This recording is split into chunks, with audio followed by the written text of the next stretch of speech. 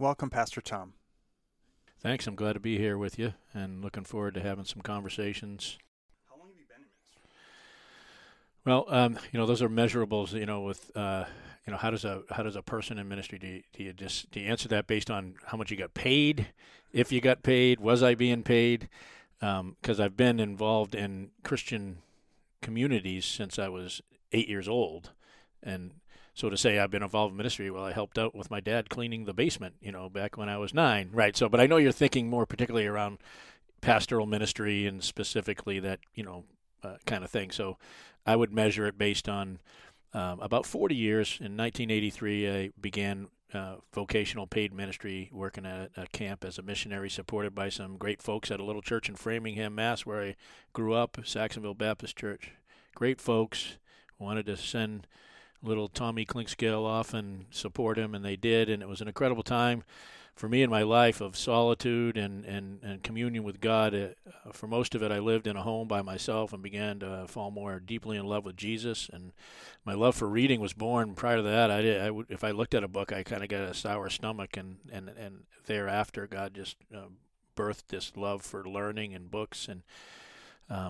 And then God matured me over the years. I used to have somewhat of a bad relationship with my books. If people treated them poorly, I didn't like them anymore. But over the years, I've come to not have such a hard heart about my books. And even most recently, I gave away 3,000 books to other emerging leaders, and we shipped off a bunch through a ministry that gets them to other nations where access to good books and Christian books is beyond their reach. So over the years, and again, I'm expanding a little bit more maybe than you wanted, but in that 40 years, I'll just give a quick flyover. I served in every possible capacity at the camp and moved into leadership at the summer as the summer camp director. And following that time, over a couple of years, I went to college and earned a degree in biblical counseling, working in various roles of ministry in inpatient psychiatric units. I worked for Rafa Christian Counseling over that time. I was a co-youth and young adult pastor in a church plant in 1985. Began to work in the college and career department at First Baptist West Palm Beach, where Jack Graham was the pastor at the time.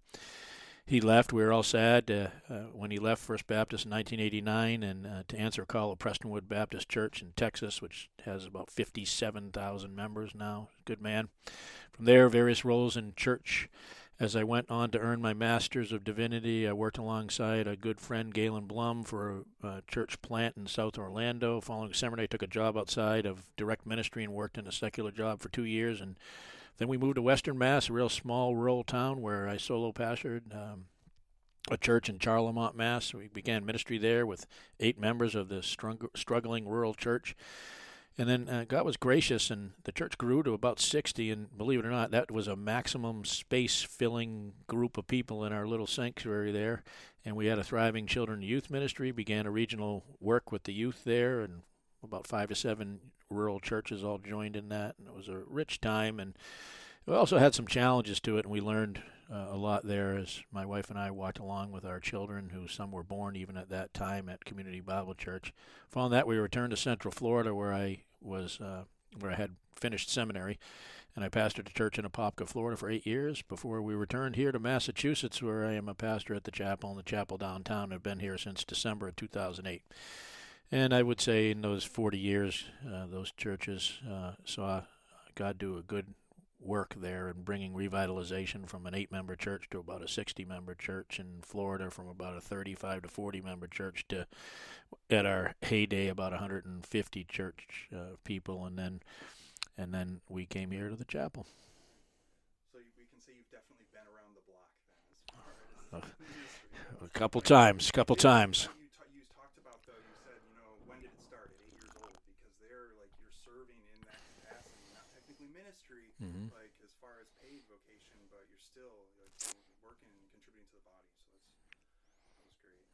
Thank you. 3,000 books that you gave away. That's incredible, considering. I mean, I remember when they were out there on the table, they were just spread all out. That's incredible. How many books? I've never met anybody, I don't think, who's read as many books as you have. Yeah, it's a love now. I mean, I love to learn, and I consider it in some ways. I mentioned, I think we'll talk about this a little later on, but yeah, I think I've gotten to know some people, and then some of the authors I've made it a commitment of mine to actually meet them and have a conversation with them. So several of the ones that are some of my favorites, I actually have had extended conversations or small, we could say, friendships with even some of them. So So what initially drew you to pursue life in ministry, and how did you discover that calling?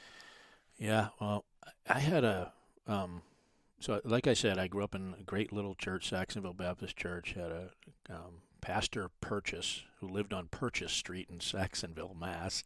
Was a great man and prayed for me every day. And when he found I went out into ministry, um, he sent me a Bible, and he called me, and his wife and him, sent me little checks of support as they knew I was going to ministry, and they knew how hard it would be. They were retired and living in a retirement home at this point in time when I started ministry, and so all these seed planting lovers of Christ that were a part of my life, and growing up in Saxonville Baptist. But in 1982, when I genuinely believe I was born again and came to faith, and I felt this inexorable pull to serve God with my whole life in every way and with every ability that God has given me, and I didn't know, really. I was kind of ignorant as to what all that meant until people started affirming my leadership in ministries I was involved with at church, or even in the jobs that I did. I always moved into leadership and management, and but I must say, as it relates to my call to ministry, my understanding at the time, I had this framework that to prepare for ministry would require a lot of education. And at that time in my life, I got to tell you, college and seminary frightened me beyond belief and seemed impossible given my bad academic record in high school. And we don't need to visit that in any detail. But I was not a good student, such that even I had to take an extra year of high school to even graduate.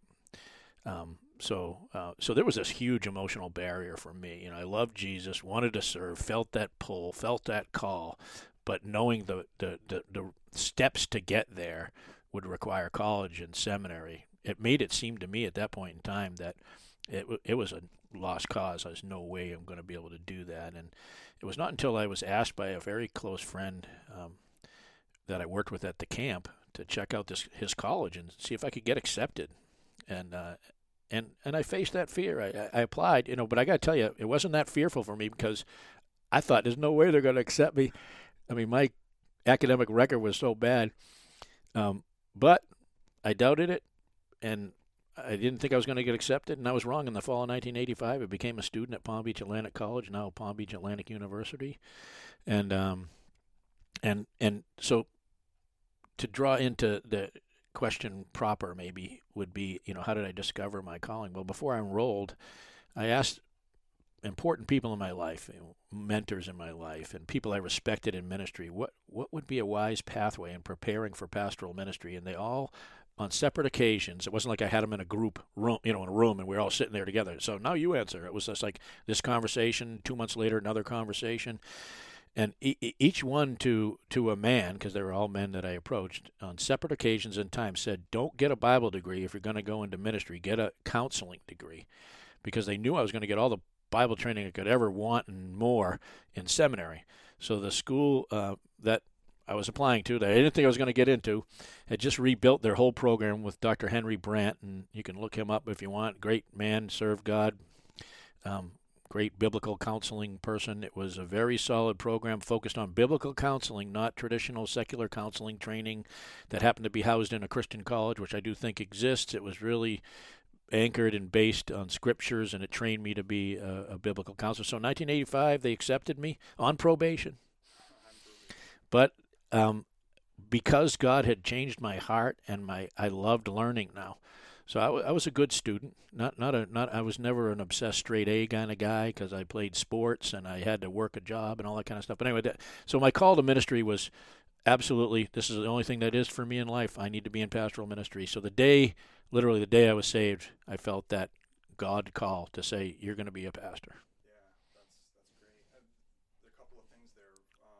One was the interesting perspective about the counseling. I'm actually going to explore that in a separate podcast, go into that a little bit more detail. So that's just interesting because it's not what you typically hear of. Oh, this is what you're going to do if you're going to ministry. Definitely a different route. Yep. And the second was just the affirming. I feel like that's a huge, having your decision affirmed by other people, and that's what we kind of point our older child to as well.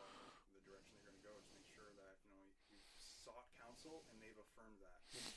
Yeah, I do. Yeah, I think a number of people might think that they love Jesus and they want to serve and they see maybe pastoral ministry as that big impact kind of thing, so they move toward it and they move into it, but they really haven't had that calling or gifting affirmed by others. And for me, it was always pressed on me. Like I was resistant, and these people would say, "This is what you're supposed to do. Like you can't ignore this. You're a leader. You have a heart for this. You should do this." So that was important for me at that time, because I really was pretty insecure with myself. At 25 years old, 24 years old at the time. So what would you say are your favorite parts of being a lead pastor? Yeah, I love your question because I love leading. I have that as a gift by God and His grace, and I love to lead, and I hope I do it in humility. I don't want that to sound like, oh, he loves to lead, like he likes to be in control of people and things of that nature, and I certainly don't. I hope I don't have that sort of spirit about me in that sense, but I love being a lead pastor because I love seeing God use me as a leader to bring a church to life and awakened to His plan to bring His Son's message of redemption and help them understand and learn the instructions on living life in the kingdom of God through the teachings of Christ, and so that's an important thing for me, and I love leading communities into that life, and I think a lot of communities don't have that life. Yeah, that's awesome. That would be encouraging, seeing someone get it. Like that would be such an encouraging part of being Yeah. in that role. So what about your least favorite parts? We talked about your favorite. What are your least favorite parts? I'm not done with my favorite parts yet, but no. Right.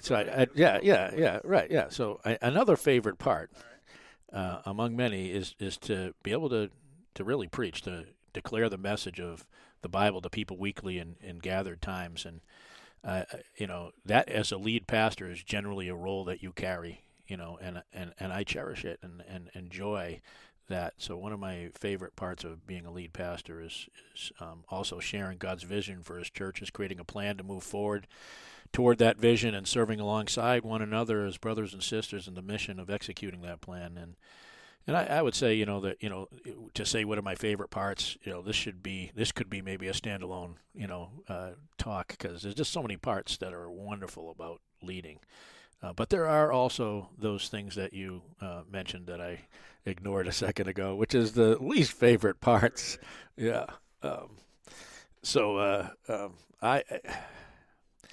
I had someone here recently, even in my office, and they walked in and they said, "Pastor, how do you do it? How do you hear and see all this stuff, and it wrecks me. I don't know how you do it, because you see this all the time, and I don't know how you do it." And they were really asking a question that was a personal struggle question for them, and in that they carried it like they didn't know how to put it down. So I did answer that, I think, in a way that I find helpful for me, for them, and I hope it was a blessing to them. But it's hard to see people suffer in a broken world and struggle with sin. My least favorite parts is I see that. I see it more than anybody sees it.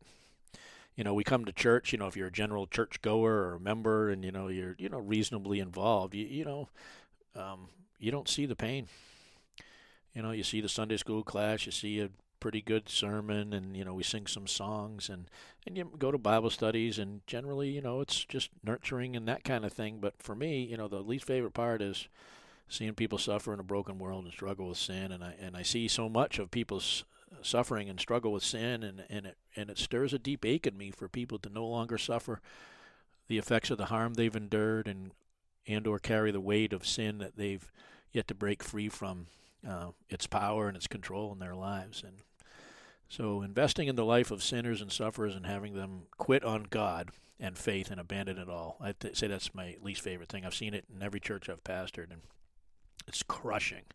It is the least favorite part. And these are things that I observe. They're not really things that are the least favorite things. I'll mention that in a second, about some things practically that I do that I just are my least favorite parts of being a leader and a pastor, because it's not just like I prepare a sermon, I teach Bible studies, and the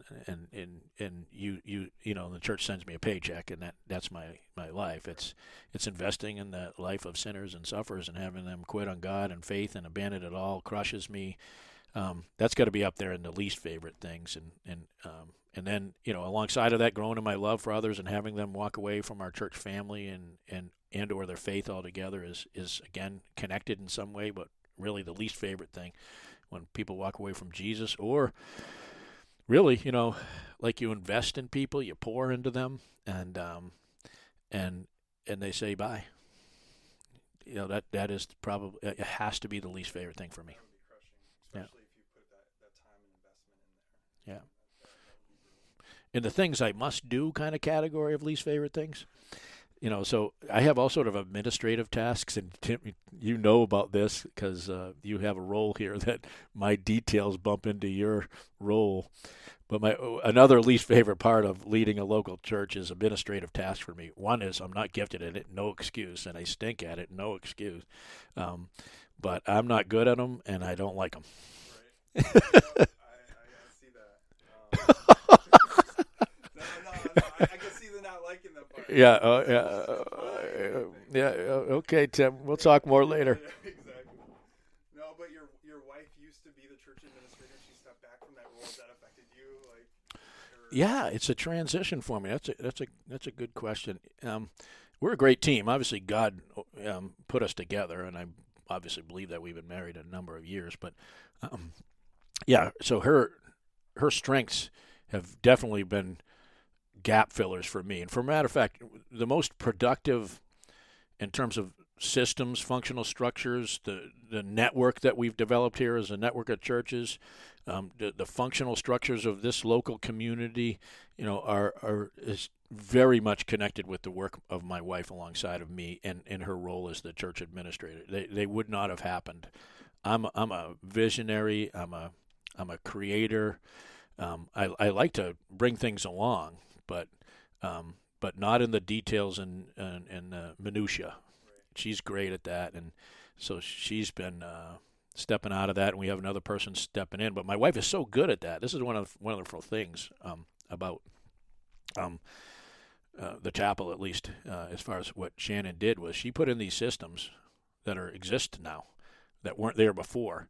So we don't need as much of a person on the job and in the role because she has these systems that we have. We have all sorts of systems, and we have Acts 2:42 families that function in ways that don't require all these ministries or whatever to be managed.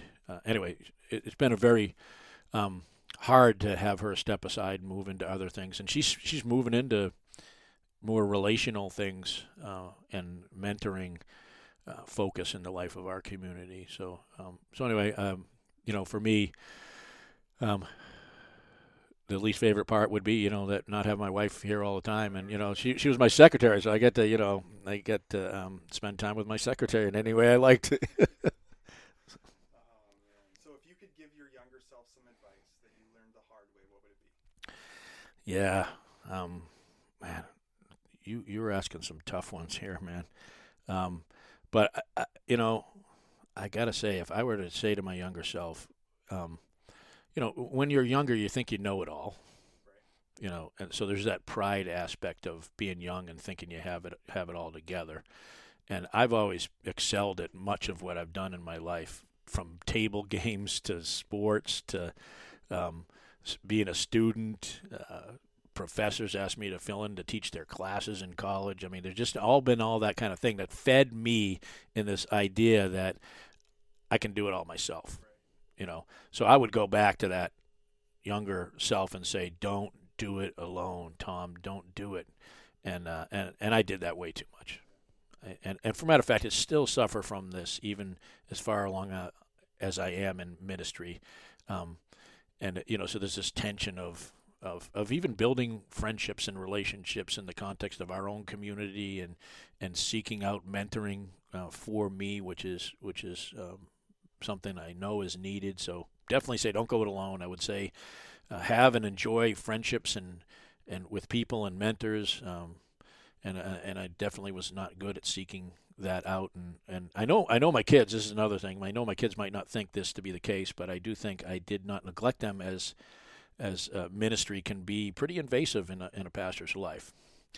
And, they did mention that, and my wife and I would have to kind of sit down and talk to them. Dad's here for lunch every day, and he shot baskets with you at 10 o'clock because most dads are gone all day. So we had those conversations along the way. But if I, would say to my younger self that I'm sure I could have done better in paying more attention to my kids,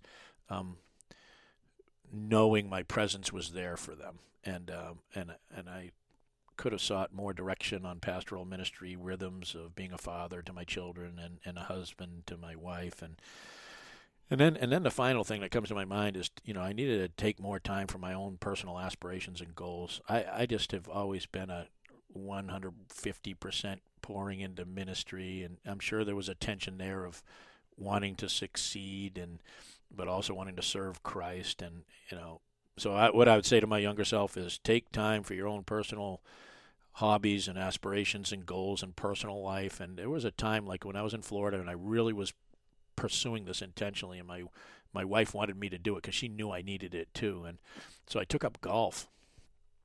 And she bought me a membership, and she bought me lessons, and she said, "Go away." Like, with all the love, get out of here, right?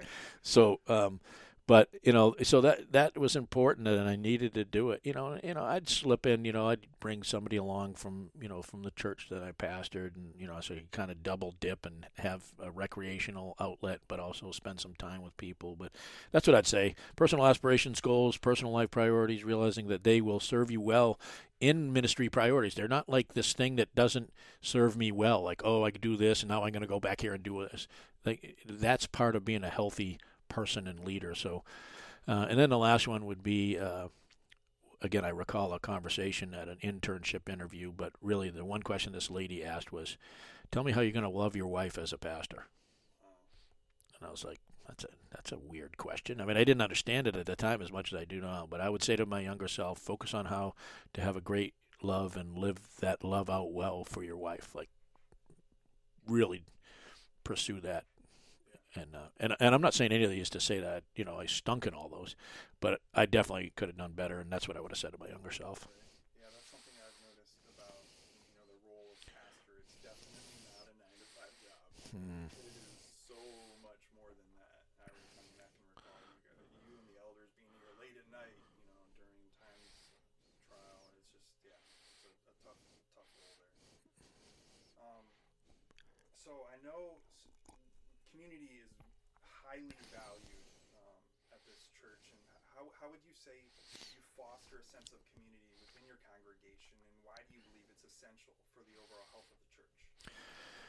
Yeah, well, opening line is I'm writing a book about that, so I will have a hard time keeping this short, but And of course, talking about priorities and et cetera, I've been writing this book for 10 years, so you can tell how well I'm really executing on that. But I think what you're asking is so important. It's a big question that needs to be answered well, rooted and grounded in a good biblical theology. But fostering a sense of community necessitates a set of functional structures that are based on a clear set of biblical principles. And you wouldn't think that, like, fostering a sense of community is like, oh, make sure everybody's kind and loving to each other. But really, there are these biblical essential principles that are a part of what leads to a set of functional structures in the shaping of a community that fosters a sense of community within the congregation. So I'm convinced churches that are not built with these essential materials will never take on the shape God has designed for them to take. That shape is what both creates the sense and fosters the sense. And sadly, another reality that emerges from the absence of the shape God has designed the church to be is the absence of the self-understanding of that local church, that each and every part of it belongs and can only become who God desires them to be through this sense of community. So this question's, if it if I understood it correctly, is so big. Again, I'm trying to capture it in a book that I'd like to write, but it really is, there was this thing that I was in a meeting one time, and the guy said, you got to say something 1,000 times before people hear it once. And so I think another thing is, to foster a sense of community is to say it 1,000 times. Let's do life together. Let's be together. You got to do life together. And just repeating that refrain is another thing that's part of that. I mean, just that people get the sense that, life together is what God's called us to. Read Dietrich Bonhoeffer's book, Life Together. I mean, something like that would be something I would say, because I always recommend a book. Yeah, read the book. Here's the book on the whole subject, and give testimony to the glory that of God as He's done some amazing things in people's lives through community, through genuine relationships of one anothering alongside of each other. And I don't, if you had a kind of a different nuance to that question, I don't know if there's more to that one or. Yeah, no, it was, I guess, this was the first church that I really came to understand the impact of community. I've been going to church most of my life, but it wasn't here until I understood that me being part of a body is for the body, and not so church is just so much more than showing up on Sunday morning, reading the song or singing the songs, hearing a sermon, then going out. It's like being part of that community, and through that process, I'm growing through everybody else, and I'm helping them to grow. It's just this back and forth, this ebb and flow. Right. Yeah. So that the word that comes to my mind when I hear you say that is interdependence. And that we have that interdependence, and as we live out, I need you, you need me, in very real ways, as God's designed it to be. Again, that's why I think that is huge in this area, that we have to see that this is God's design. We need to operate this way. And and your comment, is saddens me, right? Because you describing a life of walking out your Christian faith in the context of local churches, and this happens to be where you discovered that reality. Yeah, no, that is sad. That is sad. Yeah, disappointing. And again, some people might think, he must have gone to a whole bunch of cruddy churches or something like that, and over time, and I would say no. I'm sure they were good churches with good people in them, but when you don't have that shaping according to the biblical principles that Christ set forth for the church, that gives it the shape and functional structures that it needs, then the sense of community is not there. And so, good question. All right. So, outside of God and Jesus, whom would you say had a significant impact on you in ministry, and how? Yeah. Well, this goes back to a little bit what I said to my younger self. I did not bring older people into my life, and sadly, older people didn't come into my life intentionally either, which is a great loss that I think is essential to that sense of community. Back to the other question, but but I can recall a few people clearly at certain points in times that were a significant impact on me in ministry and in my personal life. But more, as we mentioned earlier, the ministry of many writers have had a great impact on my life. I've come to know them. I think God's given certain people, certainly this call to capture His word and explain it in books, and so they've had a great impact on me, and they are the ones who have conveyed the surpassing riches of the truths of Christianity and life in Christ to me, and stirred me in a longing to really do the same. And if I were to name a few who would, I know this is going to happen at the end of this, is I'm going to feel guilty because I left somebody off the list, but along the way, in different seasons, there's certainly been these certain authors that you just kind of fall in love with, and then you read everything they write, and of that nature. At least that's been my pattern. And so these writers have had an impact on my life. R.C. Sproul was one of my professors, and I got to know him more than your average student might have known R.C. John Piper, Larry Crabb, Dallas Willard, C.S. Lewis, the Puritans, Richard Foster, Brother Lawrence, Richard Lovelace, Os Guinness. I could go on. Probably another 25 authors should be on this list, but a whole set of authors who write on ecclesiology. This has been a passion for me to really get this idea of the biblical theology of the church and really understanding what it is, and really that's just the beginning.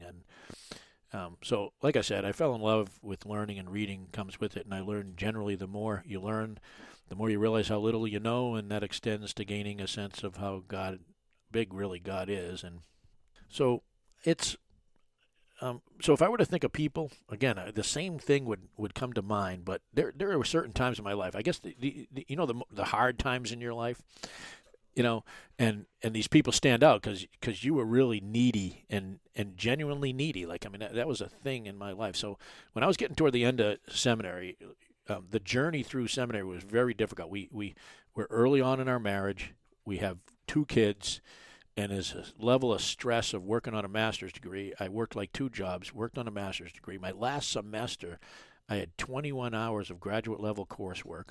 I worked at a church plant. I worked delivering washers and dryers for a rent-to-own company. I worked at psych hospitals. I probably averaged about maybe 5 hours of sleep a night, and it was horrible. It was horrible, not wise. It was just a horrible thing, and I brought it on all myself. It's not like these circumstances did that in my life, but in that time, our marriage was like in a horrible place, and a huge help for me was Steve Brown, and Steve Brown from Key Life Network. He was a professor of mine, and just a man who was just, for me, and I think for many, you meet him and he treats you like you've known each other for 20 years and you're his best friend. And that, so Steve was that, and I was hurting, and he loved me well. He gave me great, wise counsel. He, whenever I needed him, here he is. He's an author. He's a professor. He's a host on his radio broadcast. He's a pretty well-known guy. And here's his little student suffering, and he just let me come and talk to him whenever I wanted to. So he was a huge help. I'm not giving any kind of detail to that, but that helps in ministry. So these weren't things that were like, oh, do this when you're preaching, do that, or when kind of thing. These are just like living life and letting faith have an impact even on the weight of life when it really is pressing down on you. So that was a really helpful time for me when Steve did that and walked with me wisely and with love. That was so sustaining. And then different stages of life and ministry, gave me great friendships and wise counselors who carried me when I just couldn't stand, and my faith was shaky, and I needed people to help me stand.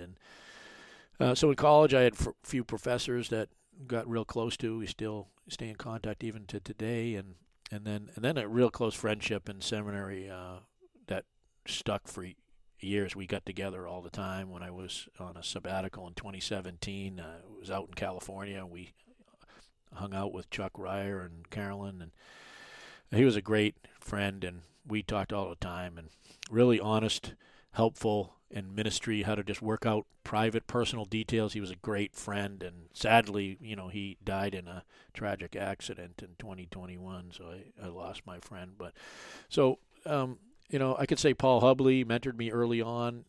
He had a significant impact on me in ministry, and just being a loving shepherd. Like I'm a pastor theologian type, and he was not that at all. So he was a great early, and he's a great reminder of me. Like, this is, you're loving people, you're walking with people, and he was great at that. And he was a great mentor to have in my life to just say, well. And then one last thing, I would have to say my dad was very helpful. My mom was always a caring, nurturing, counsel person, could work things out. But my dad would just say these succinct things sometimes. And one of them was this, that had an impact on me. Whenever he called me, he'd say, Thomas, are you loving your people? And I'd be like, right, simple, right? And I'm like, of course, Dad. Don't ask such dumb questions. But there was this point in time where I'm like, that is a deep question. Like, my dad is really asking one of the most important questions. Are you loving your people well? can I and so I started paying attention to that. I even started asking people, I'm like, do you feel like my leadership and my role as a pastor is lived out in a way where you know you're being loved well? Because I wanted to make sure what my dad was asking was really happening, not like, of course I am. Yeah. So anyway, I would say that, and again, I feel guilty already. I probably, I know. yeah, You give away 3,000 books. There's a lot of authors that have. yeah, that yep, yeah, So what's your focus right now? yeah. Again, I joke about this. I say it out loud. Even when I'm preaching, like I don't think I'm fully diagnosed. My older son would probably say I need Adderall, and I do have ADD or whatever. So I'm a little all over the place. People have given me nicknames sort of to even poke fun at me related to that. So focus right now and me, it's a tough question. But to zoom in on it, to think about, what has been pressing on me in my leadership and our role as elders here at the chapel is really reinvigorating the body here at the chapel following really the challenging years of COVID. We have irreverently described emerging out of the dark night of COVID, the COVID hangover.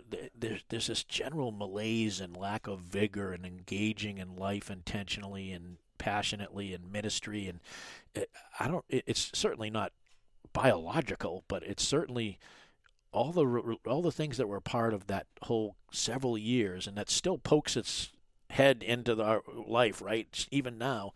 So anyway, we call it the COVID hangover. So how do we get over this hangover? What special drink do you drink that people drink after, sinning? Anyway, and I can say I know I fell victim to it, as I would say all people did, like that malaise and really lacking life, intentional and passionate. And so we're seeking to return to recasting of our vision and directing our energies to planning a fresh strategic ministry plan that'll set us on an intentional course for the next 1, 3, 5, 10 years. And this will be both for the chapel and the network of our churches that we've created called the North Central Collective. And we are moving into in that aspect of North Central Collective, how do we genuinely live out what we've set forth in our operating documents, our constitution as a network of churches. And so there'd be two things always, because I think my calling is small a apostolic, in that I do feel like I have this Pauline impulse to build networks as Paul did, and we've done that here at the chapel. And so there's that two-pronged focus, I guess, that reinvigorate and recast vision and set forth a new plan, and then walk it out robustly, and then also to begin to develop the functional structures that build a sense of community as a network of churches that would be indicative of what we know we experience here at the chapel, as we call ourselves a family of families. You mentioned the North Central Collective. I'm really excited, and I want to address this in a further episode, actually our next episode, the North Central Collective, NCC. Can you give us an overview of what that is? Yeah. So try to keep it short and give you a summary. We've recognized for ourselves as a local church and the pastors that I kind of walk alongside with in regular rhythms of prayer or pastor lunches, and so all those churches that we've been connected to in one way or another, either denominationally or just relationally, because pastors know each other, or even just like-minded theologically, that we all are as local churches. Realizing that it's unlikely and honestly fair to say that as small churches we're incapable of advancing God's plan to bring the gospel to more people and places without a serious commitment to work together. And so the North Central Collective is a serious, intentional commitment and covenant with each other to work together as a group of churches. So we've covenanted together with a group of like-minded churches to be in relationship such that we can strengthen one another's own local churches and start more churches and communities which have a weak gospel presence and and bring into that community a church committed to being a gospel presence and in that community, fully committed to obviously proclaiming and living out the gospel as a community. So we capture that in our purpose statement, which is on our brochures and in our documents, which says, the North Central Collective is a collective of like-minded churches who purpose to establish a gospel presence that leads to gospel proclamation in our region. Did that sound like a commercial right there? Yeah. Yeah, right. I put on that commercial voice. So anyway, so join now. Yeah. And as you said, that it's true. There's a whole lot more there to unpackage to fully describe the collective and the work it will be to be involved in a way that honors the stewardship God has given to each of us as local churches. And I really hold that word.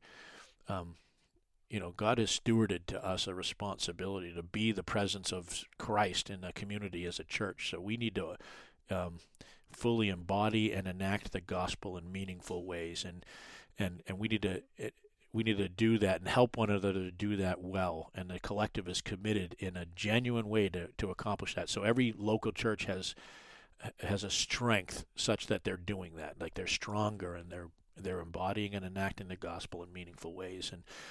I know maybe some people that might be listening in on that, this podcast, would think, oh yeah, isn't that every church? And I'm like, well, listen to the next podcast.